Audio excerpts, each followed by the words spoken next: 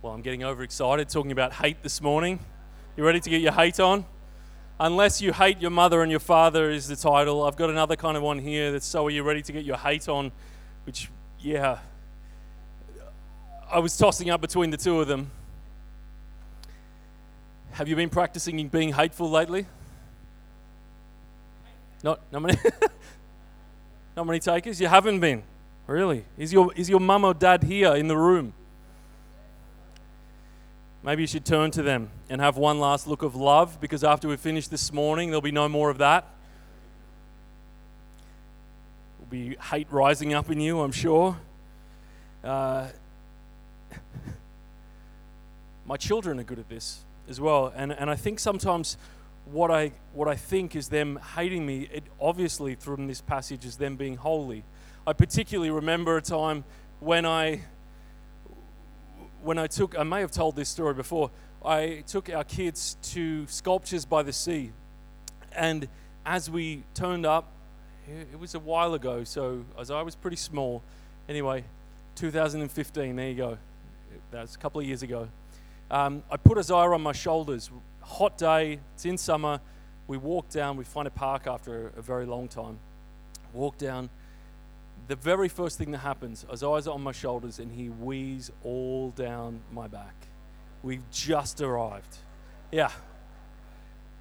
Glorious. Warm, hot wee running down my back while he's on my shoulders, and we've just got there. So I think this is him hating me, and it probably was, but what I'm understanding from this passage is that he's being holy by weeing down my back, by bringing his hate on. Or when my kids wake me up in the middle of the night, you get that nudge, and sometimes it's a nudge, sometimes it's a smack in the face, or they've climbed into your bed, or they kick you in the ribs. All this seemingly hateful stuff. It's actually, maybe it's being holy because they're being hateful. Was that you for your parents? Is that how you explain the way that you were hateful towards your parents? I'm actually following Jesus. Jesus said it. So it must... Lydia likes that one. She's getting a holy on when she hates her parents too and wakes them up. She wouldn't wake you up in the middle of the night though, would she, Jake? Of course not. Of course not. Have you got your Bibles there? If you have, we're going to turn to Luke 14, where this passage is found. We're going to go a little bit further into hate. Reading from Luke 14, verses 25 and 26. We're going to start there. Who's enjoying the problematic series? What I'm hoping through this series is that people, and what I'm seeing it already, and I think it's the culture that we've set in this place, is that people are asking good questions. They're not just taking the surface value or expecting that they should know, actually going deeper and going further into the questions. Because I think what the scripture does is it actually challenges us and causes us to ask more questions. It doesn't always give us the answers. And even Jesus' response to all the questions he's asked is, yeah, I get that, but here's this question which takes it even deeper. And people are going deeper and deeper into scripture, deeper into the word. So I'm excited about this. And what we're kind of going to do a little bit this morning is we're going to look specifically at this passage, but then we're also going to look a little bit about what we do when something actually jars us and challenges us in the word like this. So kind of treat this a little bit like a case study, but we're going to go through this together. We're going to start at verse 25. Large crowds were traveling with Jesus, and turning to them, he said, "If anyone comes to me and does not hate father, mother, wife, and children, brothers and sisters, yes, even their own life, such a person cannot be my disciple." Does not hate. Now this should, I hope, this should jar you. This should challenge you. This should actually cause you to pay attention. It should ask some questions. And maybe that's actually the point. If you skim over this, you're missing actually something that's going on. Because surely this kind of language here is here on purpose, because it causes us to rise up and go, this doesn't make sense. This seems off. If we take it at face value, it almost seems like Jesus is asking and giving us a new commandment. The old ones he said love. This one he's kind of saying you need to hate. A new commandment to hate your brothers and sisters, to hate your father and mother? Is that actually what's going on here? Good. That means you're going further. You're actually not taking it for its face value, Rodney. Going further and going into it more. And the problem here is that it contradicts how Jesus summarizes all of the law in so many other places. So many other times, he's actually talking about love. He's putting love to the front. He's talking about how we should behave in relationships, how we should love our neighbors. And here, he's talking about hate. And in Luke 6:27 is a direct challenge about this. This is why we would have this kind of understanding. But to you who are listening, I say, love your enemies. Do good to those who hate you. In Matthew 22, verse 37, he said to them, you shall love the Lord your God with all your heart and with all your soul and with all your mind. This is the greatest and first commandment. And the second is like it. You shall love your neighbor as yourself. And here, this is really important. On these two commandments hang all the law and the prophets. On these two. How do we suddenly get to hate then? If love should characterize everything, how do we suddenly do that? And especially for our loved ones, for the ones who matter the most in our lives. How do we come to a text like this and there's this contrast? We have to make this choice. Is this actually a new commandment, or is something else going on? You should be shocked, and it is intentionally so. So often though, what happens is we ignore this, or we skim over it. We don't go there. We pretend that it doesn't happen. And we're not going to do that today. And we're certainly not going to take it at face value that we think that Jesus is actually saying hate our parents. Are we? I hope no one in here is fitting into that category and going, yes, it's literal. We need to actually know. So what we're going to do is we're going to go through this. And this is fairly simple, hopefully not too simplistic, but walk you through a little bit of the process of how I have approached this, and so that we can, and when you can, not just when you look at this passage, but when you come to any passage that actually challenges you, how do we go about reading that? How do we go about taking that challenge on and reading deeper and going into that? So there's 4 things that we're going to look at. The first one is that we're going to read it again. And we're going to read it carefully, and we're going to read it wider. We're going to read it in its chapter, what's before, what comes after. So we're going to read it again. And then the second thing that we're going to do is we're going to get help. Remembering that this book was not written for you to sit at home and read it by yourself. Initially, when the first people had this book, it was communal book. It was read out aloud. There were people who knew more about it. There were people who had been studying and following Jesus for ages alongside of you. So we're going to get help. I'm just quickly flashing through these, and then we're going to come through and go through them in a bit more detail. But then the third thing that we're going to do is we're going to ask this really, really important question. What did it mean for them? What is Jesus actually saying? How did they respond to it? What would it have actually meant in their life, in their context? What would it mean for them? And then the fourth one, this is really, really important, and I think one that we miss a lot as well. We stop there at that point, but we need to ask the question. So what does that mean for us? What does that mean for us? If we're going to be challenged, if we're going to be changed, if the word is living and still has the power to change us and our lives now, then we need to be asking that question all of the time, but especially when something comes up and challenges and jars us and seems to go against everything that we thought we knew about what Jesus is on about, like this, that is so contrasting. We need to be asking these questions. So are you ready to get your hate on?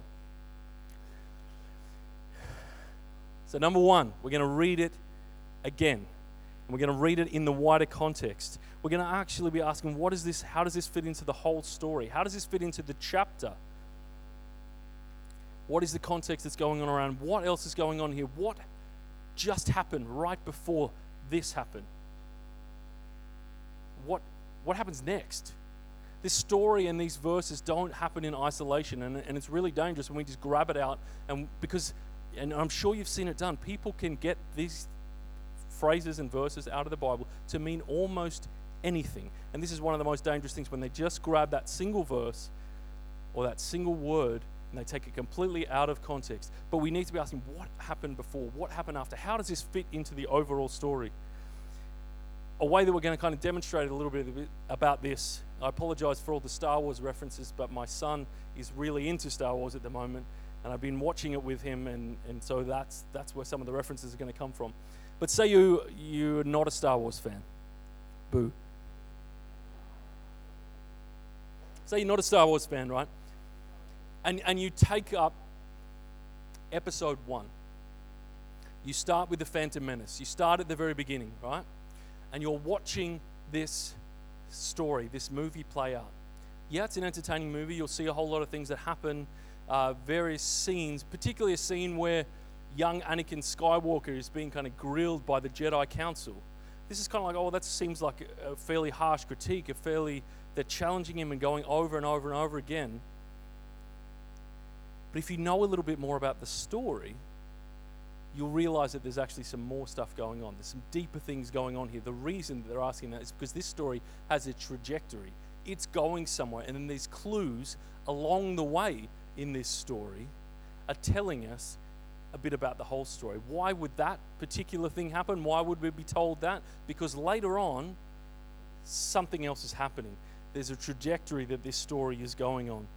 So let's do that here. We're not going to read it all, and we're going to kind of fast forward this process. But we're going to go in here, and we're going to look at chapter 14. So the beginning of chapter 14, Jesus is at a Pharisee's house, and he heals a man in front of them. He's having a meal with them. And there's a man who is obviously in need. And he heals them, and there's a question of the Sabbath, this ongoing kind of thing that's going on, that he's healing on the Sabbath, and he's kind of questioning your culture and that kind of stuff. What's more important, the person? That's going on. And then after that, he sees them taking the places of honor.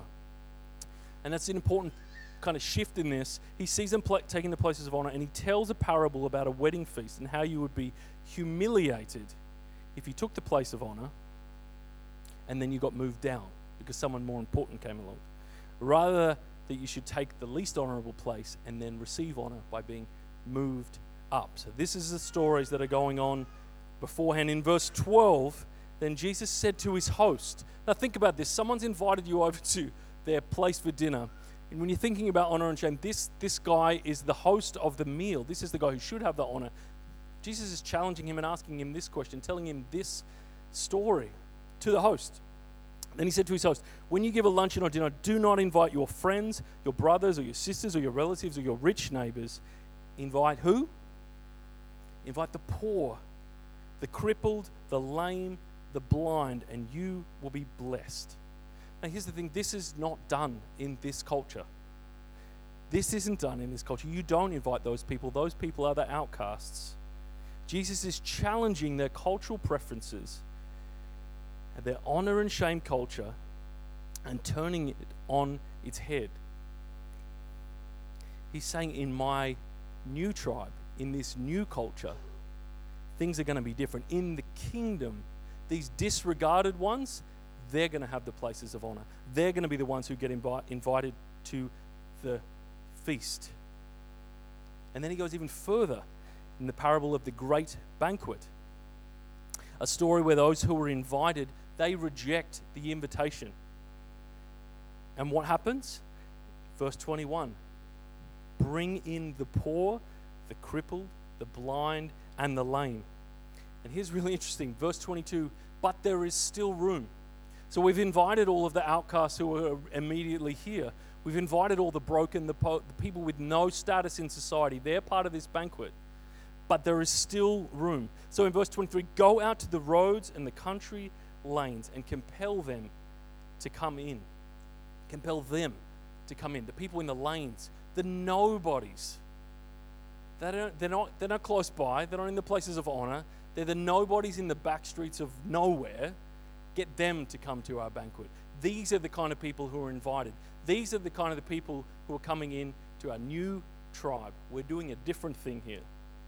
The nobodies are invited to this party. They're going to be the ones who get the places of honor. So the stories leading up to this story, to the Luke 14, to the hate passage, it's about turning everything upside down. It's about, what does your tribe look like? It's asking that question. And where does your honor come from? Where do you get your identity? Because in this society, all these places of honor come for the wealthy, come for the important people, the people of the temple, the people who hold places of significance and status. And Jesus is saying, in the kingdom, that is not how it will work. In the kingdom, that's not how it will work. So we read beforehand because those stories will change the light that's shed on these passages. We come to verse 25 now with that in mind, that Jesus is turning culture on its head, that he's changing the story and saying this kingdom is different. This works differently to how your culture works. Verse 25, large crowds were traveling with Jesus, and turning to them, he said, if anyone comes to me and does not hate mother and father, wife and children, brothers and sisters, yes, even their own life, such a person cannot be my disciple. The light of those earlier stories changes our perspective as we come to this. We shouldn't be looking at this in terms of hate. And in case you're still thinking that it meant to literally hate, the very next verse says, and whoever does not carry their cross and follow me cannot be my disciple. I didn't see you bring that into church this morning. I saw some of you hide your cross away in your car before you got it in because it was so big you didn't want to embarrass everyone else. But I didn't see you carrying your cross in here this morning. This is not literal, carry your cross. There's significance and meaning in that. But we need to understand a little bit more about what it is. And in the same way, hate, we need to be looking at this in a different way. I don't believe you left it in your car. Jesus then goes on to tell a story about a tower. So we've read up before it and we've read it again. Now we're reading after it. He tells a story about a tower. He tells a story about a king in battle. And then a weird part about salt.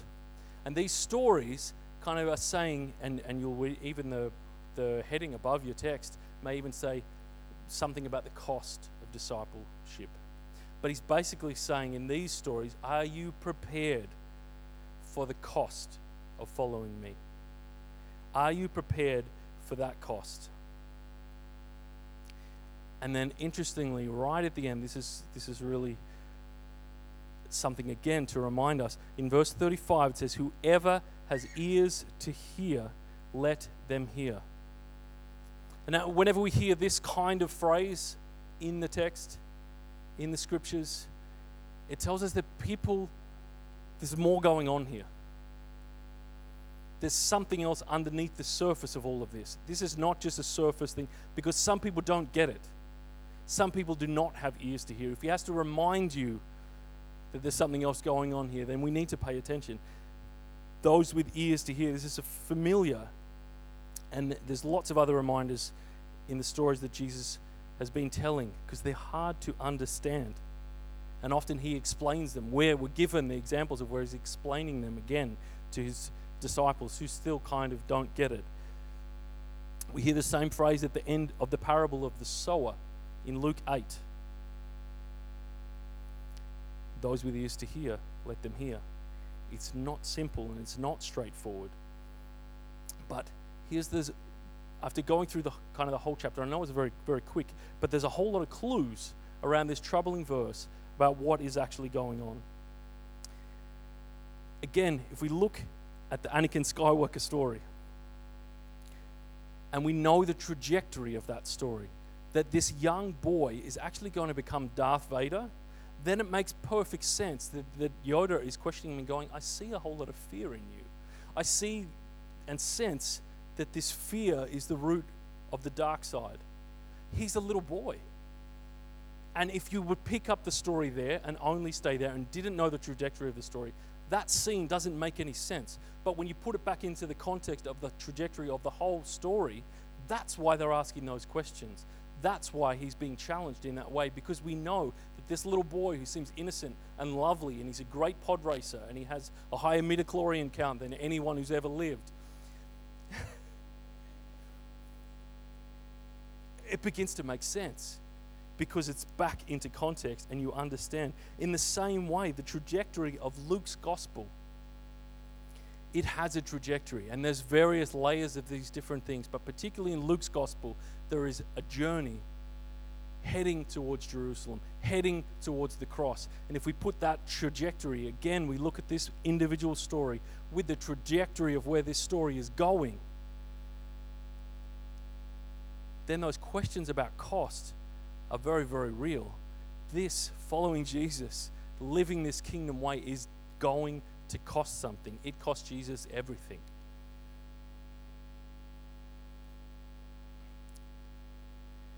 So number one, we're going to read it again, and we're going to read it widely. We're going to read it in the trajectory of the overall story. We're going to read it carefully. Number two, and I've intentionally put then we get help. Part of it is we should engage, we should read. We do have the privilege and the luxury of being able to read this text at home, in private. And that's a great thing, but we do have to remember that this was not written that way. The earliest people who had these stories, who had these, they read them together. There were people who understood it more. There were people who had been following Jesus for a long time. There were people who had been studying Scripture for a long time, and they could help you if you didn't understand it. They could help you to understand what's there. So get help. Get help. So get a study Bible. It might be as simple as that. Go to online, get Bible Gateway, or go to, important one for this one was actually Jews for Jesus. Had some really helpful stuff on their website. But get help. Get help. And when I did that for this one particularly, I found the usage of the language, because I think that's the big problem. That's what's going on here. The hate. This is not language that we put on Jesus' lips in this way. So what is it? How else is this language used in this sense, and in other cases that might actually shed some light on that? So with the help of these other things, we did read this. And one of the first examples of this and the way that Hebrews understand this and use this term and this word hate is in the case of Jacob with two wives. So we're going way, way back to help us to understand a little bit about the culture, a little bit how these people would understand this term and how it would actually work and fit into place. And there's this story of his two wives, Leah and Rachel. And it's a strange story, but Jacob is tricked into marrying Leah. He doesn't want to marry Leah, he wants to marry Rachel. But Laban, the father, tricks him into marrying Leah. And then he has to actually do another 7 years labor in order to be able to marry Rachel, who, a little bit strangely, who happened to both be his first cousins. But anyway, we'll skim over that. Genesis 29, verse 30, he says he loved Rachel more than Leah. And then verse 31, when the Lord saw that Leah was hated.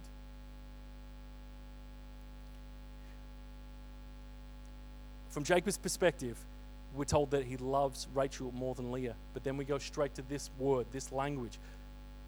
But Leah was hated. Did Jacob actually hate Leah? I don't see that in the story. He has many children with Leah. He actually is her husband. I don't believe it's used in that context of he does not actually hate Leah, but it's intentionally used as this juxtaposition between love and hatred and preference over. We're told that he loved Rachel more, and that intentional contrast between those two things. So let's flip this for a minute and come back into it. I think the way that we use the word love is a lot closer to the word that they use the word hate. How do you throw the word love around? Do you use it in a way that shows preference? Do you say that you love Vegemite? And then also you love your wife. You use it as a preference. You use it to show and demonstrate that I really like that more than this. I don't think we use the word hate very much. And I know in my family, my sisters would say it to my mum and it would make my blood boil. I would hate it. I'd hate the word hate. I hate it. This language and this in this culture used to really demonstrate and to wake you up and to show you in the story that there one is preferenced more than the other. One is loved more than the other. And I think this is an example of the way that hate is being used in that context. It shows favor, it shows preference, and it's to emphasize, not to create a new commandment. Jesus isn't saying we need a new commandment. Hate everyone you love. Not at all. It's to show and to emphasize the love of God over others. And so we read it again. We read it in context. That was step one. Step two, we've gone and got some outside help. And it's told us especially to look at the language around this story and other stories that are similar. And now three, really important question. What was the message for them? What did it mean for them? Now we have a better insight into the situation of what happened before, what happened after, the way they would use that kind of language in that culture. When you would tell that kind of story, there was expected trajectories that it would go. And this story is different. It doesn't follow the normal trajectory. And we have the benefit and blessing of having all of the Gospel of Luke and the other Gospels that we know where the story is going. But these people right here, they didn't have those stories necessarily. Jesus hadn't died yet.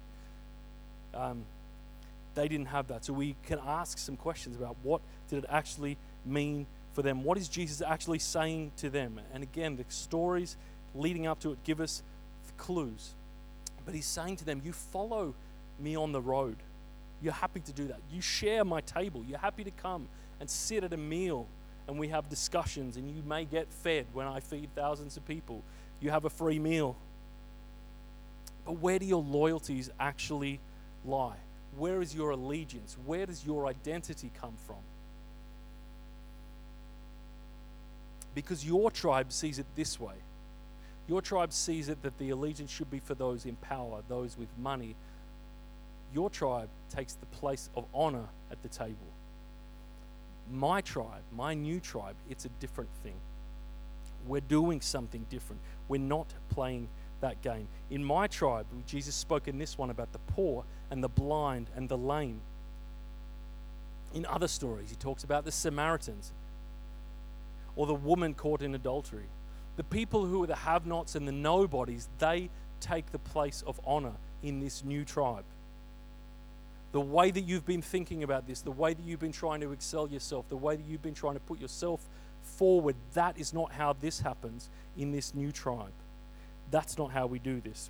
Jesus is redefining and challenging the structures of their tribe and saying things like, you have heard it said, but I tell you.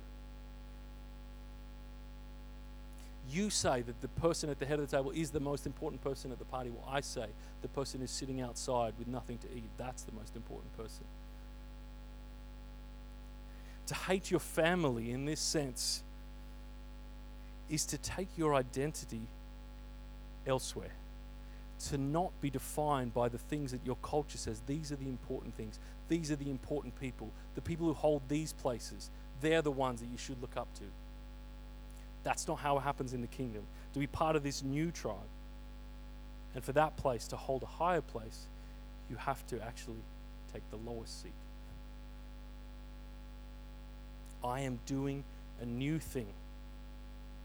And here's a really important thing that's going on here as well, and particularly we get the clues about this in the stories of the tower and the story of the king, that if you're going to be part of this new tribe, if you're going to be part of this new tribe, it's going to cost you something.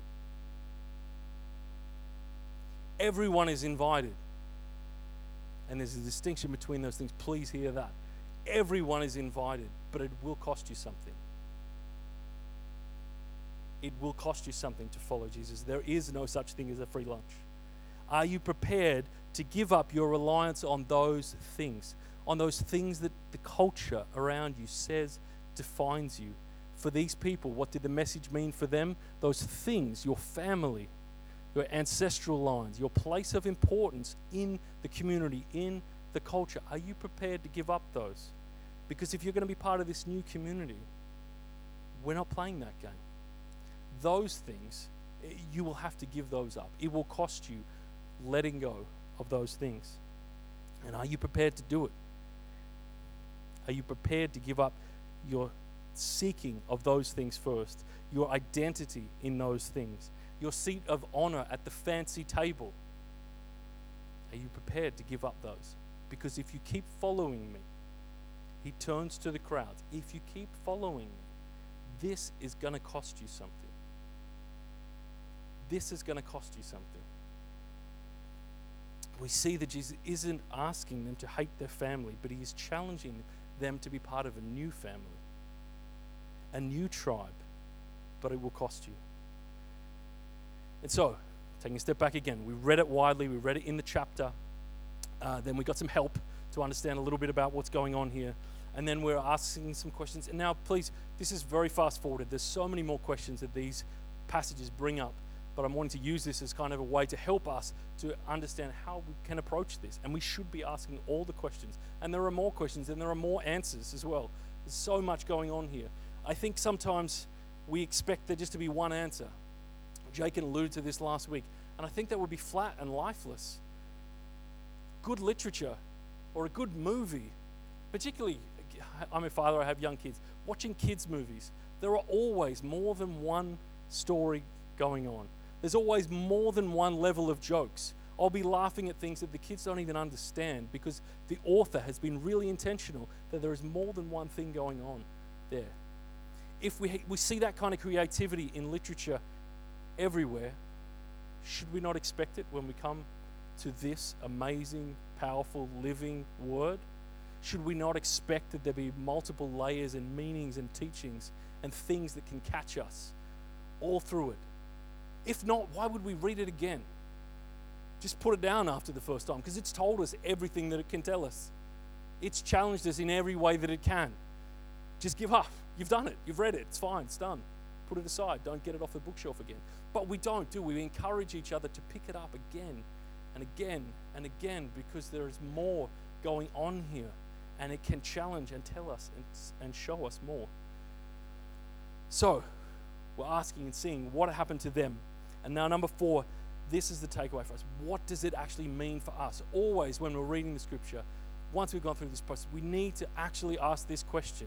It's not just held in isolation there for them. The power of this is that it can still challenge us today, isn't it? That it can still actually change our life today. Do we believe that? Do we believe that it can actually define and redefine the things that we take seriously in our lives, in our culture? What is the story saying to us here and now? We need to try and understand what is going on in this life-changing questions. This is where the scripture actually can make an impact on us. Not just in telling us stories about how they changed, but in actually challenging us to change ourselves when we ask these questions. What is it asking of me? What is this story asking of me? And then even further, what is Jesus asking of me? What is Jesus asking of me in this story? If this hate is all about where you get your identity from and whether you're up for the cost of being part of this new tribe, then we should be asking it of ourselves. We should be asking of each other. Are you prepared for the cost of following Jesus? Everyone is invited, but being part of this new tribe, it will cost you something. You will be defining your life differently to those around you. You will be seeking different things to those around you. You will be pursuing a different path alongside of others. You may be seeing them take things that you want. Are you prepared to give up that? What would it actually look like for us? It may be comfort. It may be a car. I don't have the fastest, shiniest car, but my neighbor does. A wise woman said from this stage, and I think it's probably the most repeated phrase from any sermon given here. Rachel Bale said a long time ago, got to get the words exactly right, but comparison is the thief of joy. Comparison is the thief of joy, and definitely plays through in this. But what are you seeking? Is it a car? Is it a house? Is it a postcode? Are you prepared to give up that? A job with status? Are you prepared to give up that? Who do you know that is? Here's the challenge as you look around and as you think about the people. Who do you know that is giving up those things? What does their life look like when they're pursuing things of the kingdom and not the things that all of their neighbors are pursuing? And it's tough because sometimes you make decisions and you take that first step and you don't necessarily know what the cost will be. Jesus in this story is going, there's going to be a cost. And in this story, we see the trajectory. We know that it's going to cost Jesus his life. But you might step out thinking, I know it's going to cost something, but I don't know exactly what that looks like. And you end up a long way down that path, and you look back, and again, if you're comparing yourself to your neighbors,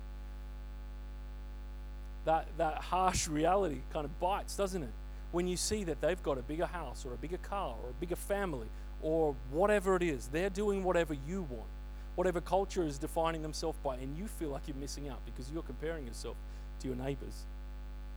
Sometimes you don't realize when you're making those decisions that it is going to cost you that.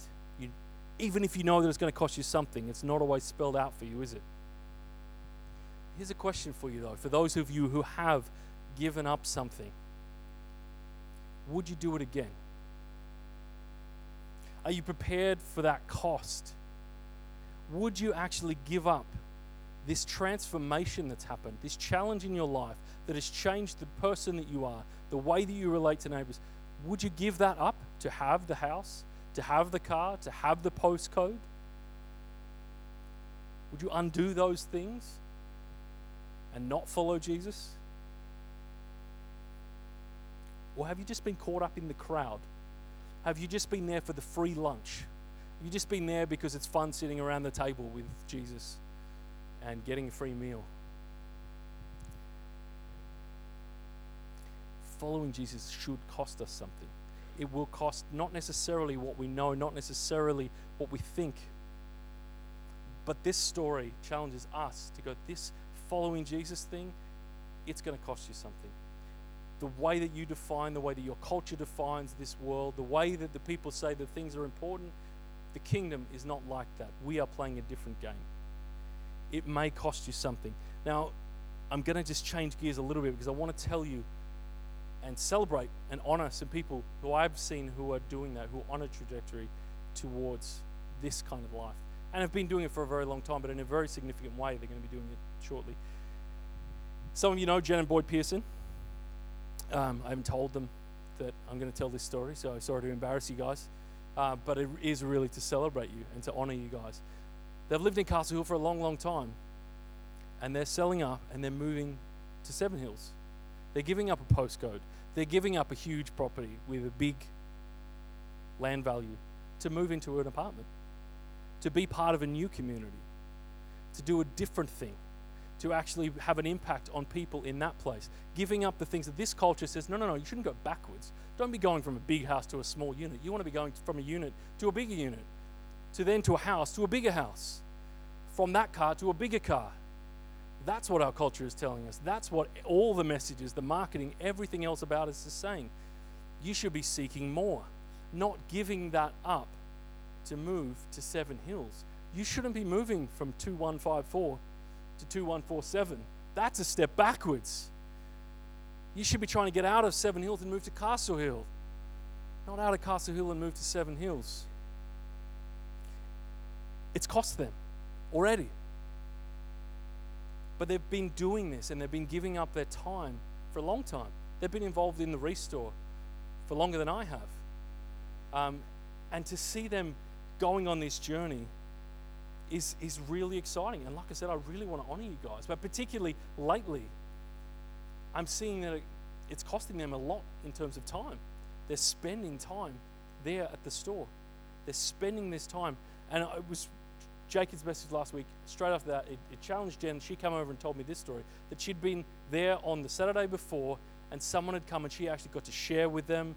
She got to talk with them about Jesus. She got to talk to them about life, sit down and have a meaningful discussion and love someone who she normally wouldn't rub up against, who she normally wouldn't. But for years and years and years, she's been going on Saturdays and other times to be a part of people's lives. Now, I think a lot of people, when they think about the store, they think that it's like this never-ending stream of conversation after conversation after conversation of meaningful stuff. But how many years, Jen, have you been going to the store? 7 or 8 years. Yeah. Lots and lots and lots of time. A lot of that time is spent waiting. Am I right? A lot of that time is spent selling clothes. A lot of that time that it's cost you, you could have been doing other things, is spent being patient. In the along the way stuff, then these beautiful things happen.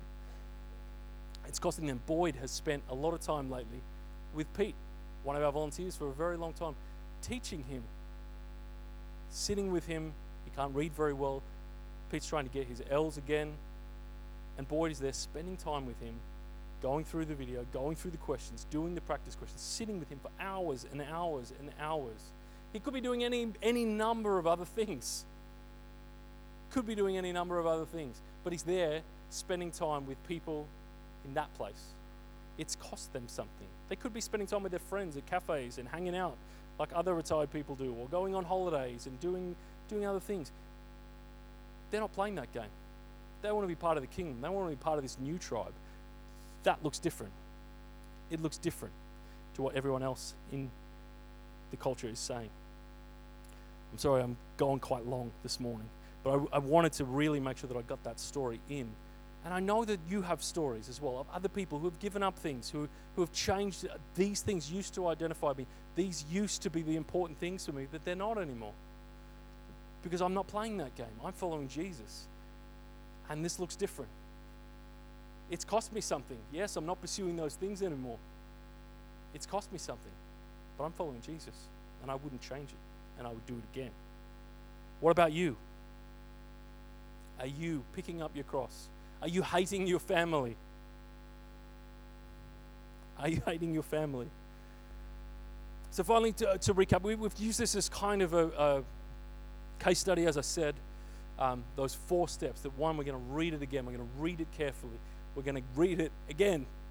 Read it in different translations. Really interesting thing that I found when I read it again, read it in a different translation. The Amplified version took all of the beauty of the literature out.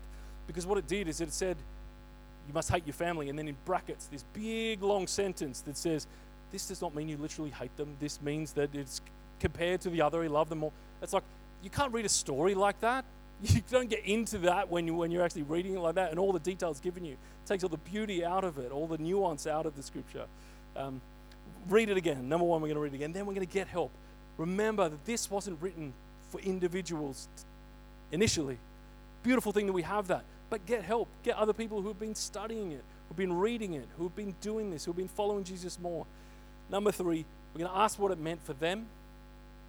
Ask him what it meant for them. And then, only then can we go, okay, well, what does that mean for us? How are we, and then asking those questions about what is this, in light of that challenge, how does this challenge my life? And what am I going to change to do it? In light of this challenge, we're going to come now to a time of communion.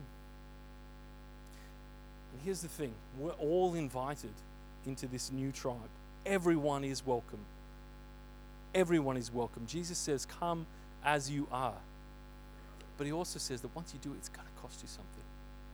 It's going to cost you something. You all have a seat at this table. You are all invited to keep coming back to this table. But keeping on coming back to this table means it will cost you something. The invitation is here. And there's bread and wine, bread and juice at the sides and at the back. In your time, go and get that. The invitation is there, but will you accept it? Will you accept that invitation? Will you keep coming back to this table, even though it will cost you something?